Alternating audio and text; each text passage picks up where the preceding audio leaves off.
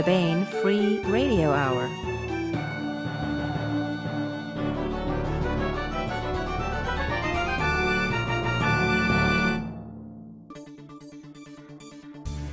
On the podcast, a dog, a dragon, and a 16-pound Tasmanian crayfish that will take your thumb off.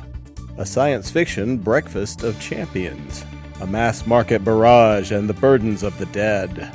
Plus, part 7 of our continuing serialization of David Weber's Shadow of Freedom. All right now.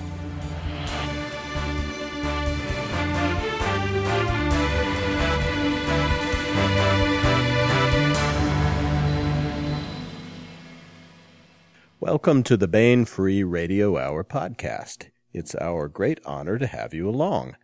I'm Baen editor Tony Daniel. Coming up is our interview with Baen author and Tasmanian devil diver Dave Freer. The man writes high fantasy adventure and eats wallabies. Does that mean Dave's books always have a happy ending? We'll find out. We've also got a writing suggestion from a Few Good Men author Sarah A. Hoyt in part 7 of our Shadow of Freedom serialization. But first, Baen Associate Editor Laura Haywood Corey joins me for some news. May Clue Clay. The May hardcover editions have been released to the wild, Laura. Are you excited? Yes, I am. Me too. These include Portal by Eric Flint and Reiki Spoor. This is the third book and the big finale to the Boundary science fiction series. We're going to have Eric and Reich on the pod in a couple of weeks to talk about Portal, among other things. Do you know what else is out in May, Laura? What, Tony? House of Steel and the Honorverse Companion, which is one book. I notice you have a copy of that right there with you. Can you describe it for us? Yes, it's got a new short novel in it by David Weber, and it's got lots of technical information by the folks at Bu9, and it's got a full-color insert, 16 glorious full-color pages illustrating officer ranks, insignias, patch pins, uniforms, and all sorts of exciting... Wow, that thing is cool. That is cool. I can't remember if we've ever done a book with the big full-color insert like this before. It's gorgeous. Yeah, it's really beautiful. And Bu9 is the sort of David Weber, they're not a fan club, they're a support group that keeps track of all the various aspects of the Honorverse and the Honor Harrington books. We're going to have a bunch of those Bu9 folks on, as a matter of fact, on the pod for a roundtable next week, and that should be very informative, and we'll get them to talk about this with us. We also have science fiction classics galore out in May. We have Transgalactic by A.E. Van Vogt. Now, I shook the man's hand once and watched him brush his teeth, so I think I'm justified in pronouncing his name however I want. Do you agree, Laura? I don't think he's around to argue with you, so yes. Right. Transgalactic is 3 complete Van Vogt novels, personally selected by Eric Flint and David Drake, who are around and might take issue with me at some point with the pronunciation. But we'll all agree that these are great books. And they're all collected in a very handy mass market paperback size. What else have we got coming out? Science fiction classics and legend-wise, Laura? We've got one of my personal favorite Robert A. Heinlein books, The Star Beast, coming out in mass market paperback with a gorgeous cover by Bob Eggleton and a new afterword by Wynne Spencer.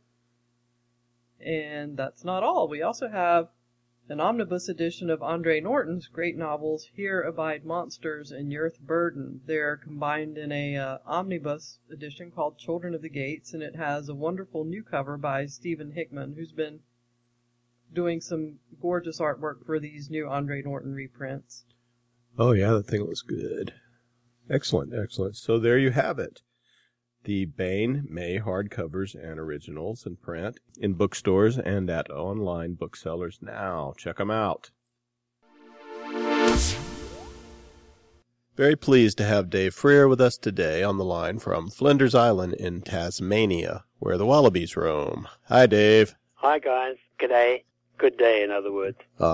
Thanks for the translation. What you'd say if you were actually going to be polite and greet someone around here. If you were going to be sort of normal, you'd say something like piss off. I see. One of the interesting things about Australian society and South African society is that you tended to be very polite to people that you didn't like or didn't know. If they were friends of yours, you inevitably insulted them, because then they'd know they were a friend of yours. It's a very confusing thing. I had to explain it to Eric Flint a lot of times. Well, actually, it makes kind of perfect sense, because they're the ones that aren't going to kill you if you say something wrong That's to them. Dave Freer is the co-author or author of a host of books, novellas, and short stories for Baen and beyond. His debut novel was solo science fiction adventure The Forlorn in 1998, and since then he's written A Mankind Witch, which I believe is also part of the Heirs of Alexandria series, and 2 books in the Dragon's Ring series, Dragon's Ring in 2009, and Dog and Dragon, which is just out in mass market paperback this April. Dave is also the co-author of books in several series with Eric Flint and Mercedes Lackey, including upcoming Heirs of Alexandria series entry in June, Burdens of the Dead. I'd also mention a favorite of mine, which is Dave and Eric Flint's wonderful little gem of an SF novel, 2008's Slow Train to Arcturus. Dave, was that a standalone novel, or was it part of a series? Well, I try to write all of these things as standalone novels, but it was intended to be part of a series, and my agents talked to Tony at Baen, and apparently we're going to be doing some more of these books. I haven't got the details on this, but I don't really mind. It'll come in at some stage. Can you explain the central conceit of that book? Because I thought it was brilliant. Well, what I did there was to give us an alien point of view character. And from a species of alien which is humanoid to a large degree, but has all sorts of things which we take for granted in humans. For instance, that we have 2 sexes. Now, this particular species has 2 sexes. Unfortunately, it's like a lot of the fish species, in that it starts as one sex and then changes to the other sex. And the young ones are male, which makes a lot of biological sense. And the older ones, of course, are female and become sessile and, well, nearly sessile and territorial. So any exploring and dangerous things gets done by the young males, who then have to go home to change sex, rather like a salmon would go home to its own river. And of course, you can imagine a species like this then hitting the human race with 2 sexes and a very different way of looking at the universe. And the whole concept behind this is to exercise a bit of social satire by looking at our taboos and all of our preconceived notions about things and saying, well, how would that look to somebody who doesn't see sex the way we see sex, who doesn't think of territory the way we think of territory? And all of the various, because of the way that it's a generation ship, so various different ideas that humans have are presented in different portions of the generation ship. Is that correct? One of the big problems with a slow ship or a generation ship is that it takes you a very long time to get anywhere, and when you get to the other place might not be habitable. It might just be a very unwelcoming spot, and then you have to start all over again. And when you look at the big issue with traveling slower than light, it's not so much that it takes you so long to get anywhere at 1/3 of light speed, which we could probably get up to. It's that getting to 1/3 of light speed takes a long time, and then slowing down from 1/3 of light speed takes a long time. And by the time you've done those two, you've trebled your travel time. So the whole idea behind this was that you'd speed up once with a string of modules instead of a single spaceship, and each one of the modules would be dropped off and colonize a separate environment. And this comes out of a discussion I had with Jim Baen ages ago.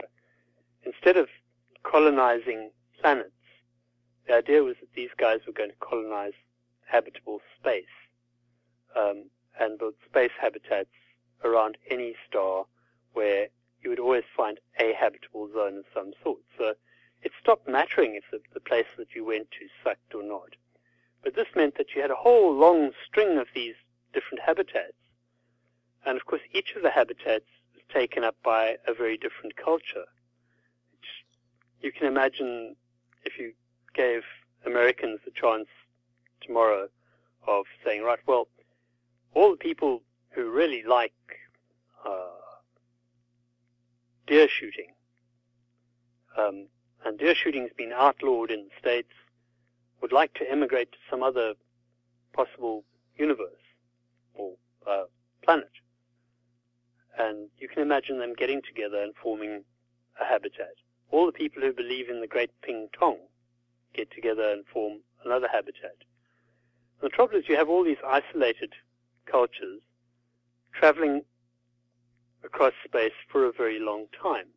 And you kind of start looking at what happens to cultures in isolation, and also possibly what it is about, well, I mean, part of this was in fact about the colonization of the U.S., where you developed a huge amount of hybrid vigor because you had all these different cultures coming in and influencing each other and coming together to form one American culture, which is the reverse of what you have in the slow ship. And you have the fragmentation that happens in each of these cultures, which, yeah, part of what the story was about. Yeah, they diverge so much that they are almost alien. They're more alien between themselves, the human populations within the ship, than even the alien is from them. Some of them are so very different. Some of them are totalitarian, for instance, and some are not. I had a lot of fun having one actual sort of pacifist religious bead, unit, and having to take one of the guys out of that and put him into some of the totalitarian sections along with this poor alien, and to try and play sort of natural human reactions to actually finding yourself in this set of circumstances. Yeah, I mean, part of that I took from my experience in the Army, where I was a medic, and I did some time with some guys who went in as complete pacifists. You were in the South African Army as a medic. Going far away. Yeah, and you were on the border of Angola, I believe. Is that correct? Yeah, there was a nasty little bicker going on for a while there. We had Anzac Day today, which kind of all brought it all back a bit. It's interesting to see how a pacifist reacts to suddenly finding themselves in a situation where they are facing a choice of violence or somebody that they are very fond of being killed. Kind of question I think that everyone should ask themselves somewhere down the line. So let's talk about Dog and Dragon, Dave. Now this is a story that is told in two parts. We have wonderful Rye Meb, who reminded me of a plucky Andre Norton type of young heroine sort of character. And this interdimensional dragon, Fion, and the super intelligent sheepdog named Deleus, who are her friends and who are seeking her across worlds and dimensions. They've lost her. One of the standout things about Dog and Dragon is that the world building feels so complete. I believe this is what Fion calls the Celtic cycle of worlds. Can you explain a little bit what that means and what went into the creation of the milieu and the world of Dog and Dragon? Okay, why not just have a quick PhD in 2 minutes? Maybe an overview. Okay. Okay, let's just talk about the idea that there are an awful lot of different planes of existence in different possible universes, and that the whole concept is that these would intersect somehow, and that the linking points would allow mythologies to spread across those points. So you've got the Celtic cycle of mythologies, then as you say, you've got that intersecting with the Norse cycle, which in turn would intersect with the Finno-Ugric. I don't know how to pronounce these things. I read too much. And the Slavonic cycle, and so on, spreading out across the world like that.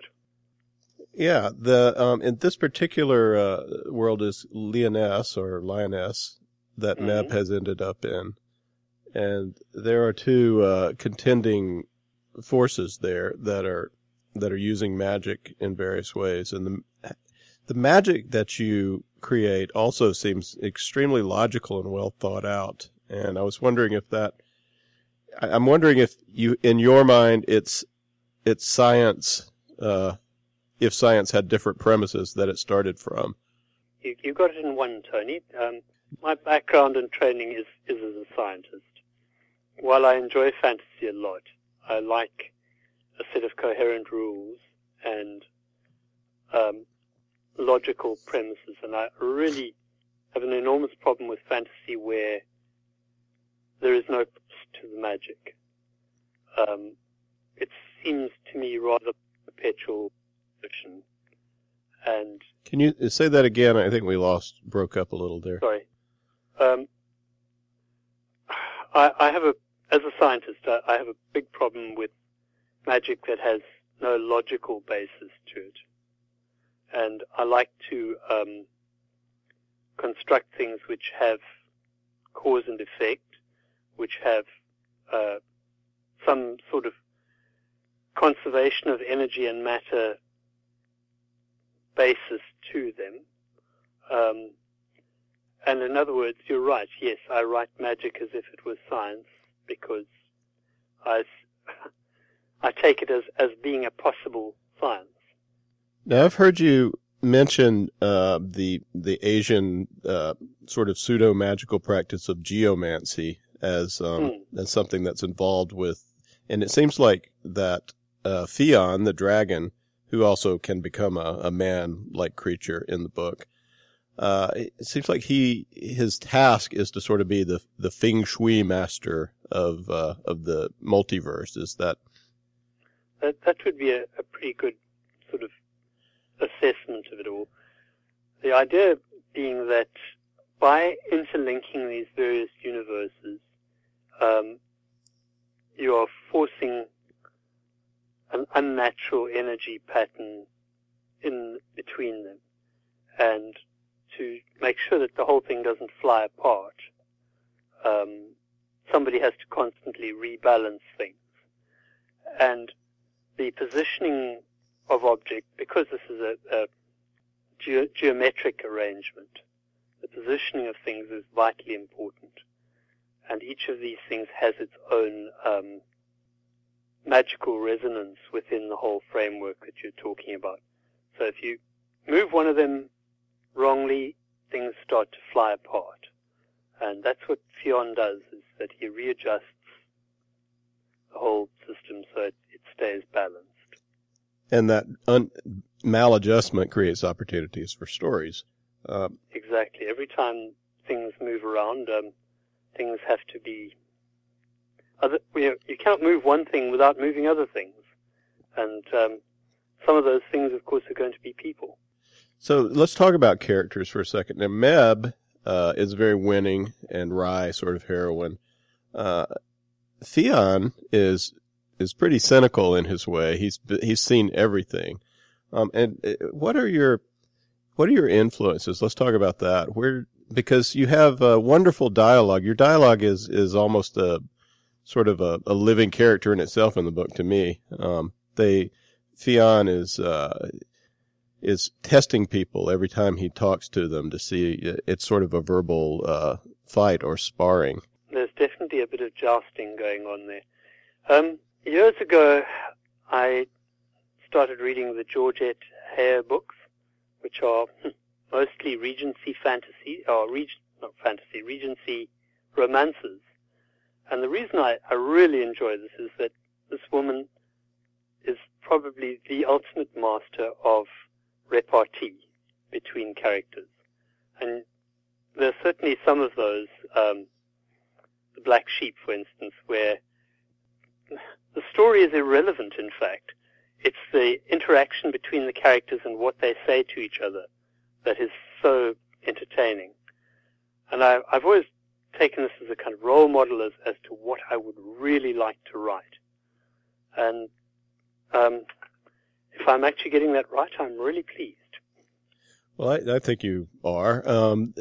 We don't want to give the wrong impression about the book. There's plenty of action and fighting in it as well. Oh, yeah. I mean, the whole point is that fighting and action and romance, etc., don't necessarily mean that you can't have good dialogue between your different characters. In fact, perhaps if you don't want to have dialogue in the middle of action, but certainly you can move a story along very nicely by having dialogue between the characters filling in the details rather than the author just telling you about it. Let's move on for a second and talk about upcoming Burdens of the Dead. I've tried in various ways over the years, since I write a lot of the Baen ad copy and some of the flap copy and such, the Amazon descriptions and such, have for many years, to characterize the Heirs of Alexandria series in the best possible manner. Can you encapsulate it a bit? Right. Well, it's a big, complicated series, so I don't blame you for having trouble. Try to get it into 100 words sometimes. Yeah, that must be pretty tight, seeing as the first book was 280,000 words, I think. And that's probably more compressed than most people would have written it. Let's start by saying what we did deliberately was to write alternate history mixed with fantasy. In other words, we took Eric's strength, which is alternate history. That's Eric Flint, yeah. Eric Flint, yeah. And we took Misty's strength, which is fantasy. Mercedes and then Lackey. They put a monkey in the middle to make a mess of it, me. Mm-hmm. What we did was to take a break point in history and say, had the great library in Alexandria not been destroyed, magic and magical creatures would have continued to exist in the world. And the whole history of mankind would have been dramatically different. But on the other hand, history is retentive. Sometimes one act by an individual might change things enormously. On the other hand, some things are almost inevitable, and would not have been influenced by this. So it's a very careful sort of blending act between what possibly could have happened and the realities of the various things that came from the various parts of history. Stupid examples. I mean, the cooking is my principal area of expertise, I suppose. And you have things spreading slowly across geographical space. When we think of Indian cooking, you immediately think of what you guys would call chilies? How do you pronounce that in American? Chilies, yes. Chilies, right? Chili peppers. Okay. Chili peppers, which is so much a part of Indian cooking that right, yes. It's very hard for anyone to think of it not being there. But of course, they're a native of the Americas, and they were actually brought to India by the various colonists or colonials coming across. Before that, pepper was a very big part of Indian cooking. Look at tomatoes. I mean, tomatoes were originally brought across as an ornamental plant. It took quite a while before people actually started to use them as a food plant. And can you imagine Italian cooking without tomatoes? Well, when you look at 15th century Italian cooking, it didn't have tomatoes. The whole way we look at the food and the culture and everything that evolves around that has to be very carefully worked out and thought out. So yeah, we've ended up with an enormously complicated universe, which has been a lot of fun to work in, but has its own canon, which is now enormous. And I've got to the stage where keeping one of these books in my head means constantly referring back to our various bits of research and trying to work out exactly what I can and can't do. Eric Flint says that you write a lot of the Captain Benito Valdosta sections. He thinks it's because you're a bit of a pirate and you take on any trickster character. Why does this character appeal to you so much? Is Eric right? Well, Eric is usually right about most things, although, I would never admit that to him in public. Benito particularly appeals to me because he climbs things, and I've been a rock climber for most of my life. My introduction to rock climbing was that my brother and sister were supposed to be babysitting me. Now, they're 9 and 10 years older than I am, and they were both rock climbing. And so my dad was off at sea, my mom was doing something or another. So they took me off to go rock climbing. And I think I was 7 or 8 at the time. Don't tell me they took you rock climbing as the babysitting? I didn't manage to split the dummy or anything like that. I really enjoyed myself enormously. You apparently survived. So no, I'm not sure about that. They may have dropped you on your head. They dropped me on my head a few times. That did me a lot of good. Well, you actually, you are a world-class climber as far as, you, especially... I'm now getting quite elderly for a world-class climber. My son is now a world-class climber. I still climb quite seriously, yes. And you can climb around Flinders as well? Yeah, it's got some of the best rock climbing in Australia. Sea cliffs, which appeals to me even more. And you thought those bits that I wrote about climbing up the outside of the castle in Corfu were written from imagination. I've actually climbed the outside of a castle. That was quite fun. I've always wanted to climb a castle when I saw one, and you've actually done it. I've done a little bit of mountain climbing on occasion, and I'm no slack in the outdoors. But I feel like a complete dilettante in comparison to some of you're a climber. You've been a commercial diver, and I know from reading your Flinders Island blog that you go diving to put food on the table. And I saw a picture of this thing that you caught barehanded, that you call a crayfish. Now, I grew up in the south of America, of the United States, and a crayfish is a little freshwater bug that it'll hurt you, but it's not it's not huge. So, what are these things? Well, how did they taste? They were what you'd call a spiny lobster. You get something quite similar in the Gulf of Mexico, except these are quite a lot bigger than those. The biggest one I've caught was about 9.5 pounds. The biggest one I've seen, it's been about 14 pounds. I don't even want to go near a thing that size. It's probably pull me out to sea and eat me later. So you were the story on your blog is that you were you were spearfishing and you were lined up to get a little one, and then you saw a big one. And can you tell us? Well, I spotted. Well, you've got these things live in holes under the rocks, underwater, and you were scuba diving, right? That's we're actually diving on a thing called a hooker, which is a compressor on the boat. Uh-huh. So you can stay down for a long time. And I was down there. I'd speared a small sea sweep, which is sort of a diamond-shaped fish, and looked into a hole a little later and spotted a small crayfish. And it's what we call a forever hole, because if you go into there, you're probably going to be in there forever. So I thought what I'd try is I'd stick my fish on the spear. And so I stuck the fish on the spear, and I was holding it out to this thing, and sure enough, it was slowly coming forward to have a bite of this dead fish. And I was lying in a kind of narrow crevice to get to this thing, holding the spear up and paying intense attention to the crayfish that was coming out towards me out of this dark hole. And you suddenly get this creepy feeling that there's something else moving near you. And I just sort of felt something touching my stomach. And there, sort of with two of his feet already on top of me, was this 8-pound lobster walking over me.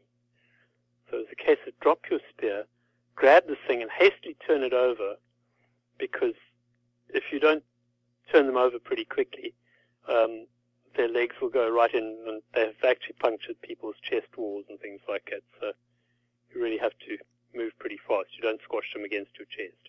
Well, what you do is you flip them onto their backs, and you try and hold them by, they've got these two big thorny antennae, and you try and hold them by the base of that. Unfortunately, I misjudged slightly, and I got my thumb into what would be the equivalent of its claw. Did you get your revenge on this particular crayfish? Yeah, we ate him last night. Aha. Fed 9 people. Excellent. Dave Freer is the author of Dog and Dragon, Book 2 in the Dragon's Ring series, and upcoming Burdens of the Dead with Mercedes Lackey and Eric Flint. He blogs lots of places, and you can find them all at davefreer.com. If you want to check out Dave's amazing lifestyle, you can go to his Flinders Island blog at flindersfreer.blogspot.com. Dave, thanks so much for joining us today. It's been my pleasure. Our writing suggestion for this podcast comes from Baen author Sarah A. Hoyt. Sarah's Baen novels include the science fiction adventure, A Few Good Men.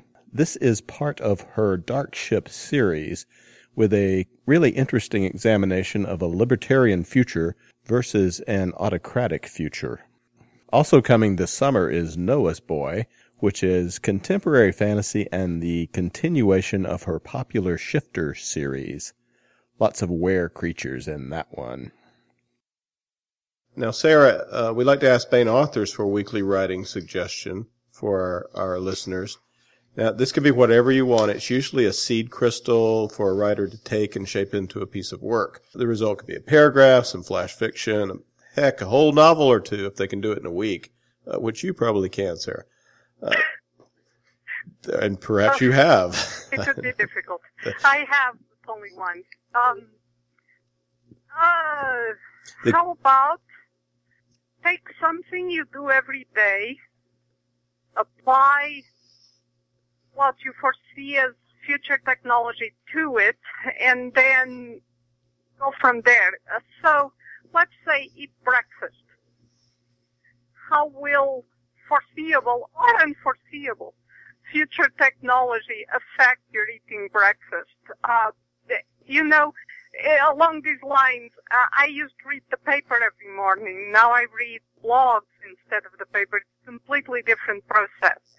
In the same type of thing, you're getting your cereal or whatever. How does this work, and how does this affect other parts of your day and your life?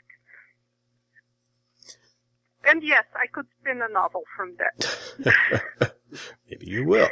All right, so you writers out there, get your butts to the chair bottom and hands to a keyboard or pen or voice recognition software or however you do it, and write for the stars and give us a peek at this. You can post this at the Baenspar forum for the podcast, and perhaps some of you other listeners out there who are not writers will take a peek at these and give some feedback to our writers in the audience as well. If I may. Sure. That's the most important part of being a writer. Whether you feel like it or not, if you want to be a writer, set the time, and it can be, half an hour if that's all you have. But set that time, sit down and write something. And now we continue with our most excellent audiobook serialization of David Weber's Shadow of Freedom. This portion of Shadow of Freedom is provided by Audible.com. Get the complete audiobook at audible.com now. If you're not a subscriber, you can get the entire audiobook free or choose from more than 100,000 other titles when you try Audible free for 30 days. I get a lot of reading done with audiobooks, and I've been using Audible for a long time. Okay, here's what has gone before. We open on Halkirk, a planet in the Loomis system, under the thumb of the autocratic Solarian League. The planet's bloodthirsty, tyrannical rulers are in cahoots with Solarian League interests to bleed the system dry of natural resources while keeping the inhabitants under the boot heel of local dictatorship. It's not just Loomis. The entire frontier where the Solarian League butts up against the Talbot Quadrant is seething with unrest as the Solarian League begins to crumble. Admiral Michelle Hinkey, Countess Goldpeak, commands a ragged line of Royal Manticoran Navy ships. Goldpeak's every wish is to come to the aid of those who cry out for freedom from Sali domination, but she also knows a dangerous game is afoot to misdirect planetary rebels into thinking the RMN is going to show up with ships and arms and save the day for them. This is something Goldpeak does not have the resources to accomplish yet. The Manticoran system itself is still reeling after a devastating attack, and she is short of basic supplies and ammunition. But where there's a will, there's a way, and if there's an admiral who can find that way, it's Michelle Hinkey, Countess Goldpeak. Here is part 7 of David Weber's Shadow of Freedom. Chapter 6. This, Yana Tretyakovna announced, is boring. The tall, attractive, and very dangerous blonde flung herself backward into the threadbare armchair. She leaned back, crossed her arms, and glowered out the huge crystalplast wall at what any unbiased person would have to call the magnificent vista of Yamato's nebula. At the moment, she was less than impressed. On the other hand, she had a lot to not be impressed about, and she'd had a lot of time in which to be unimpressed, too. I'm sure you could find something to amuse yourself if you really wanted to, Anton Zilwicki said mildly, looking up from the chess problem on his minicomp. This is one of the galaxy's biggest and most elaborate amusement parks, you know? This was one of the galaxy's biggest amusement parks, Yana shot back. These days, it's one of the galaxy's biggest death traps, not to mention being stuffed unnaturally full of ballroom terrorists and Beowulf and commandos, not one of whom has a functioning sense of humor. Well, if you hadn't dislocated that nice Beowulfin lieutenant's elbow while arm wrestling with him, maybe you'd find out they had better senses of humor than you think they do. Yada, yada, yada. Yana grimaced. It's not even fun to tease Victor anymore. A deep basso chuckle rumbled around inside Zilwicki's massive chest. When Yana had first signed on to assist in his and Victor Kashat's high-risk mission to Mesa, she'd been at least half frightened, whether she would have admitted it to a living soul or not, of the Havenite secret agent. She'd agreed to come along, mostly out of a desire to avenge her friend Lara's death, and she was a hardy soul, was Yana. Still, the notion of playing the girlfriend, although the ancient term moll might actually have been a better one, of someone many people would have described as a stone-cold, crazed, sociopathic killer, had obviously worried her more than she'd cared to admit. In fact, Zilwicki thought, Kashat had never struck him as either stone-cold or crazed, but he could see where other people might form that impression, given his Havenite colleague's body count. As for sociopathy, well, Zilwicki's internal jury was still out on that one in some ways.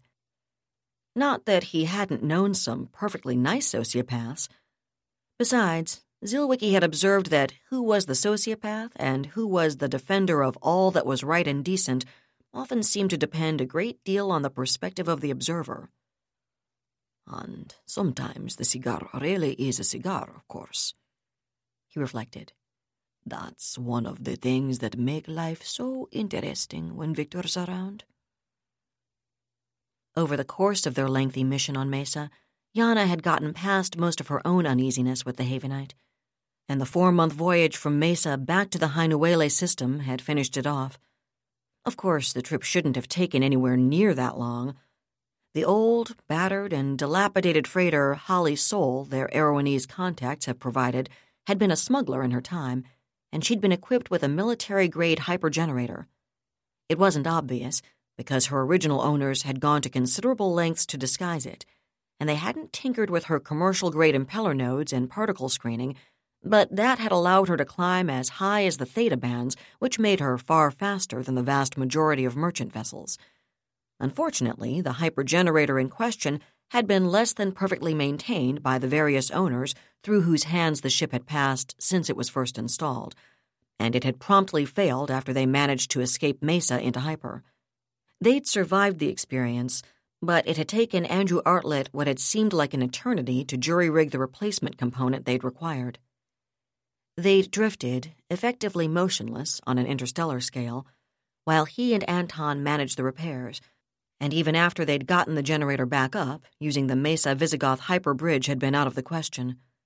They'd been better than 960 light-years from their base in Hainuele, and well over 1,000 light-years from Torch, but given the pyrotechnics which had accompanied their escape, they dared not return to the Mesa terminus and take the shortcut which would have delivered them less than 60 light-years from Beowulf. Instead, they'd been forced to detour by way of the OFS-administered Siutang terminus of the Siutang-Olivia Bridge, then cross the 480-odd light-years from the Olivia system to Hainuele the hard way. The trip had given them plenty of time to hone their card-playing skills, and the same enforced confinement had given the coup de grace to any lingering fear Yana might have felt where Victor Kashat was concerned. It had also given Kashat and Zilwicki plenty of time to debrief Erlander Simois, the Mason physicist who had defected from the Mason alignment. Well, plenty of time was probably putting it too strongly.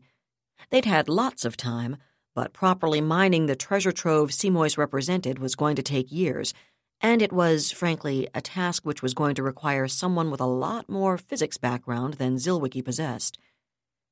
Enough had emerged from Simois's responses and from the maddeningly tantalizing fragments which had been proffered by Jack McBride, the Mason security officer who'd engineered Simois's defection, to tell them that everything everyone, even or perhaps especially the galaxy's best intelligence agencies, had always known about Mesa was wrong. That information was going to come as a particularly nasty shock to Beowulf intelligence, Zilwicki thought, but Beowulf was hardly going to be alone in that reaction. And as they'd managed to piece together more bits of the mosaic, discovered just how much no one else knew, their plodding progress homeward had become even more frustrating. There'd been times, and quite a few of them, when Zilwicki had found himself passionately wishing they'd headed towards the Lynx terminus of the Manticoran wormhole junction instead. Unfortunately, their evasive routing had been more or less forced upon them initially, and it would have taken even longer to backtrack to Lynx than to continue to Siutang. And there'd also been the rather delicate question of exactly what would happen to Victor Kashat if they should suddenly turn up in the Manticore binary system, especially after the direct Havenite attack on the aforesaid star system, word of which had reached the Mason news channels just over 2 T-months before their somewhat hurried departure. It had struck them as unlikely that one of Haven's top agents would be received with open arms and expressions of fond welcome, to say the least. For that matter, exactly who had jurisdiction over Simois, and the priceless intelligence resource he represented, was also something of a delicate question.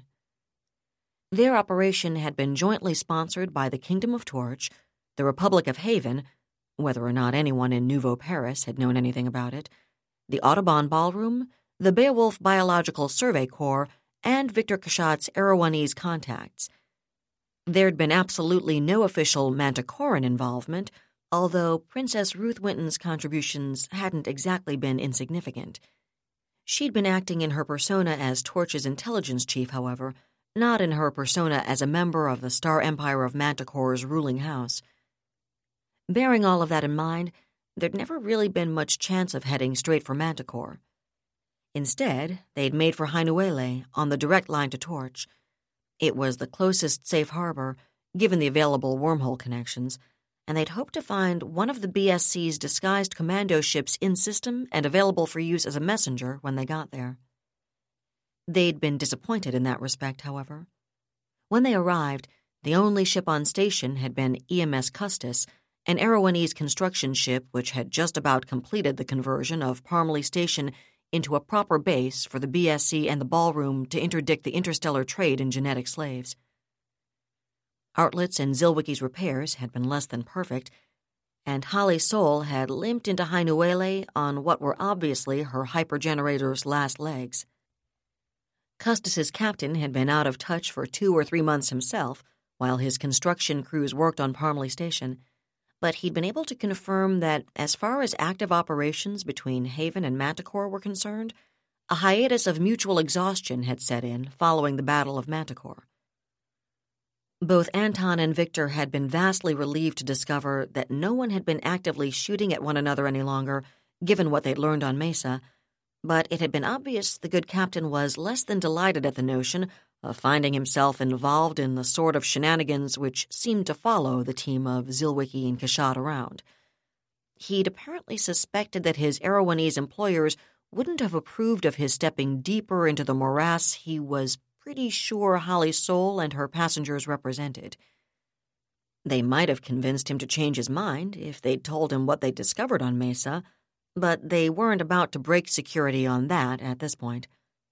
Which meant the best he'd been willing to do was to take his own ship to Erewhon, which, to be fair, was the next best thing to 20 light-years closer to Hainuele than Torch was, to fetch back a replacement generator for Holly Soul. In the process, he was willing to take an encrypted dispatch from Victor to Sharon Justice, who'd been covering for him as the Republic's senior officer in Erewhon Sector, but that was as far as he was prepared to go. Zilwicky didn't try to pretend, even to himself, that he hadn't found the captain's attitude irritating. Fortunately, he was by nature a patient, methodical, analytical man, and there were at least some upsides to the situation. Neither he nor Kashat wanted Simois out of their sight, and while they had no particular reason to distrust Custis's captain or crew, they had no particular reason to trust them either. If even a fraction of what Jack McBride and Airlander Simois had told them proved true, it was going to shake the foundations of star nations all across explored space. They literally could not risk having anything happen to him until they'd had time for him to tell his tale, in detail, to their own star nation's intelligence services.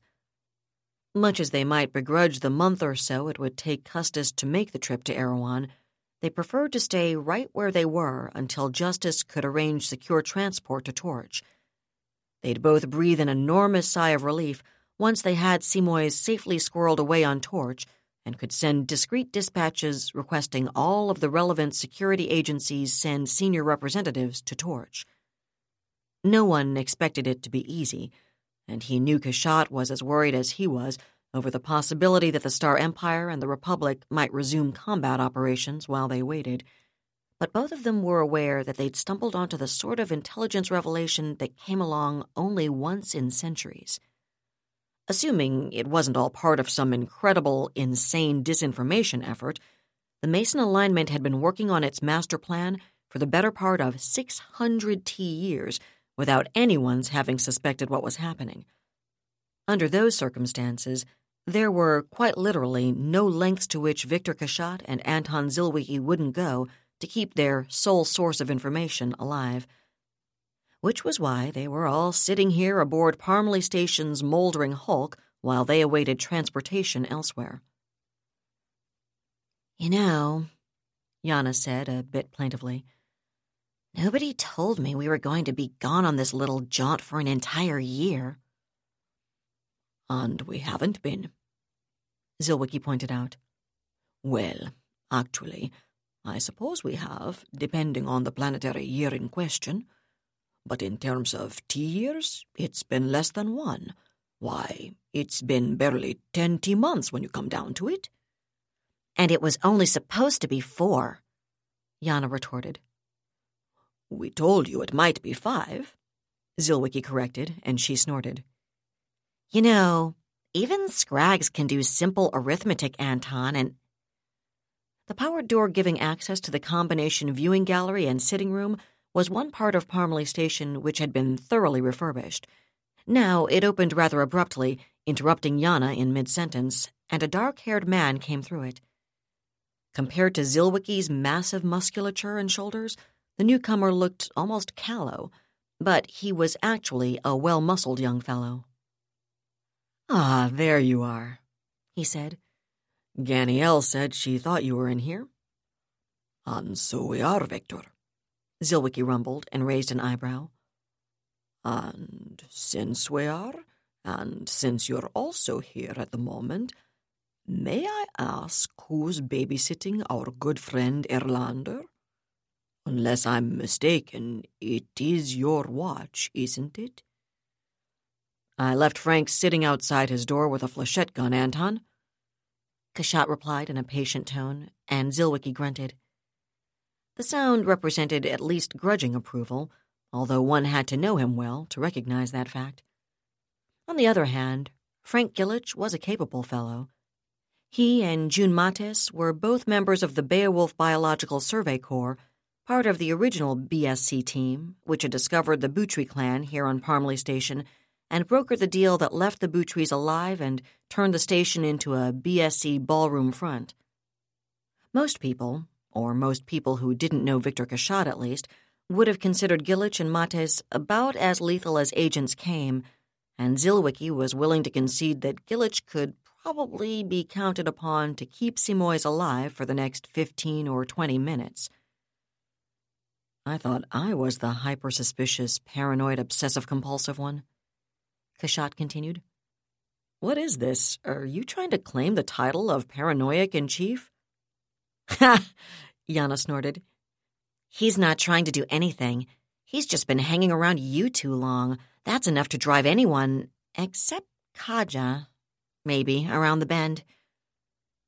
I don't see why the entire universe insists on thinking of me as some sort of crazed killer," Kashat said mildly.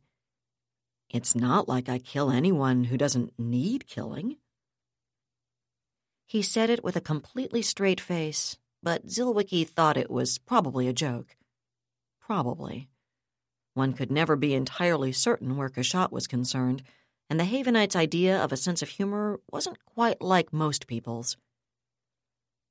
"May I assume there's a reason you left Frank playing babysitter and asked Ganielle where you might find us?" Zilwicky asked out loud. "Actually, yes," Kashat replied, dark brown-black eyes lighting. "I think I've finally found the argument to get you to agree to take Erlander straight to Nouveau Paris, Anton." "Oh?" Zilwicky crossed tree-trunk arms and cocked his head, considering Kashat the way a skilled lumberjack might consider a particularly scrubby sapling. "And why should we suddenly depart from our agreed-on plan of parking him on Torch and inviting all the mountains to come to Mohammed?" "Because," Kashat replied, "a dispatch boat just came in from Erewhon." "A dispatch boat?" Zilwicky's eyes narrowed.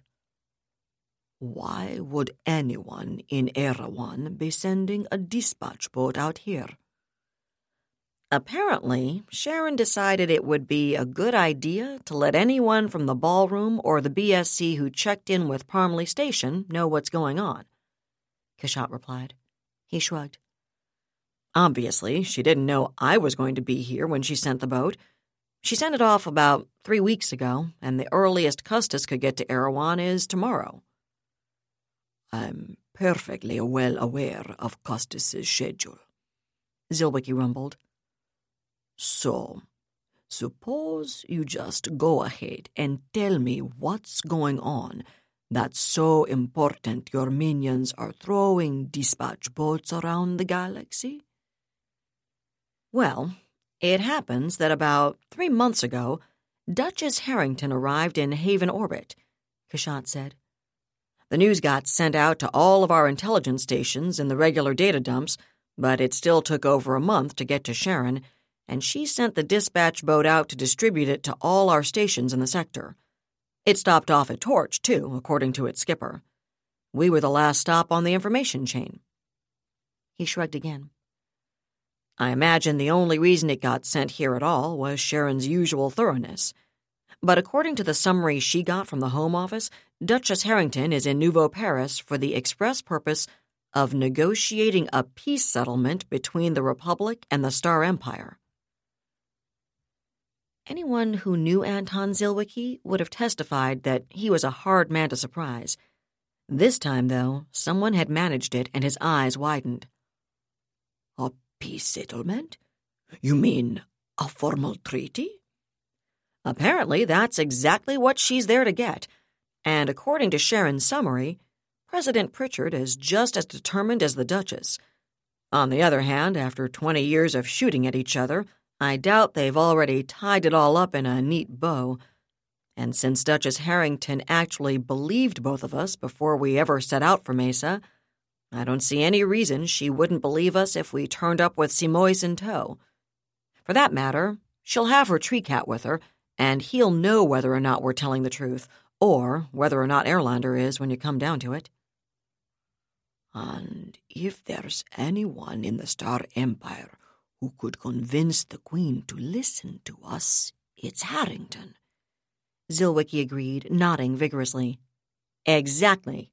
So my thought is that we leave the recordings of our interviews with Erlander here on our station to be picked up by the next BSC courier to come through and taken on to Torch. Redundancy is a beautiful thing, after all. In the meantime, though, you and I commandeer Sharon's dispatch boat, load Erlander on board, and head straight for Haven. Kashant grinned. Do you think finding out about the alignment's existence might have some small impact on the negotiations? That was David Weber's Shadow of Freedom, Part 7, read by Allison Johnson. And now it's good day for this podcast. Thanks to Audible.com. Thanks to Laura Haywood-Corey and musical composer Ruth Judkowitz, creator of the anthemic March to the Stars. Circumpolar Aurora Borealis thanks to Dave Freer and to you, listener. Please join us next time here at the pounding heart of science fiction and fantasy, and keep reaching for the stars.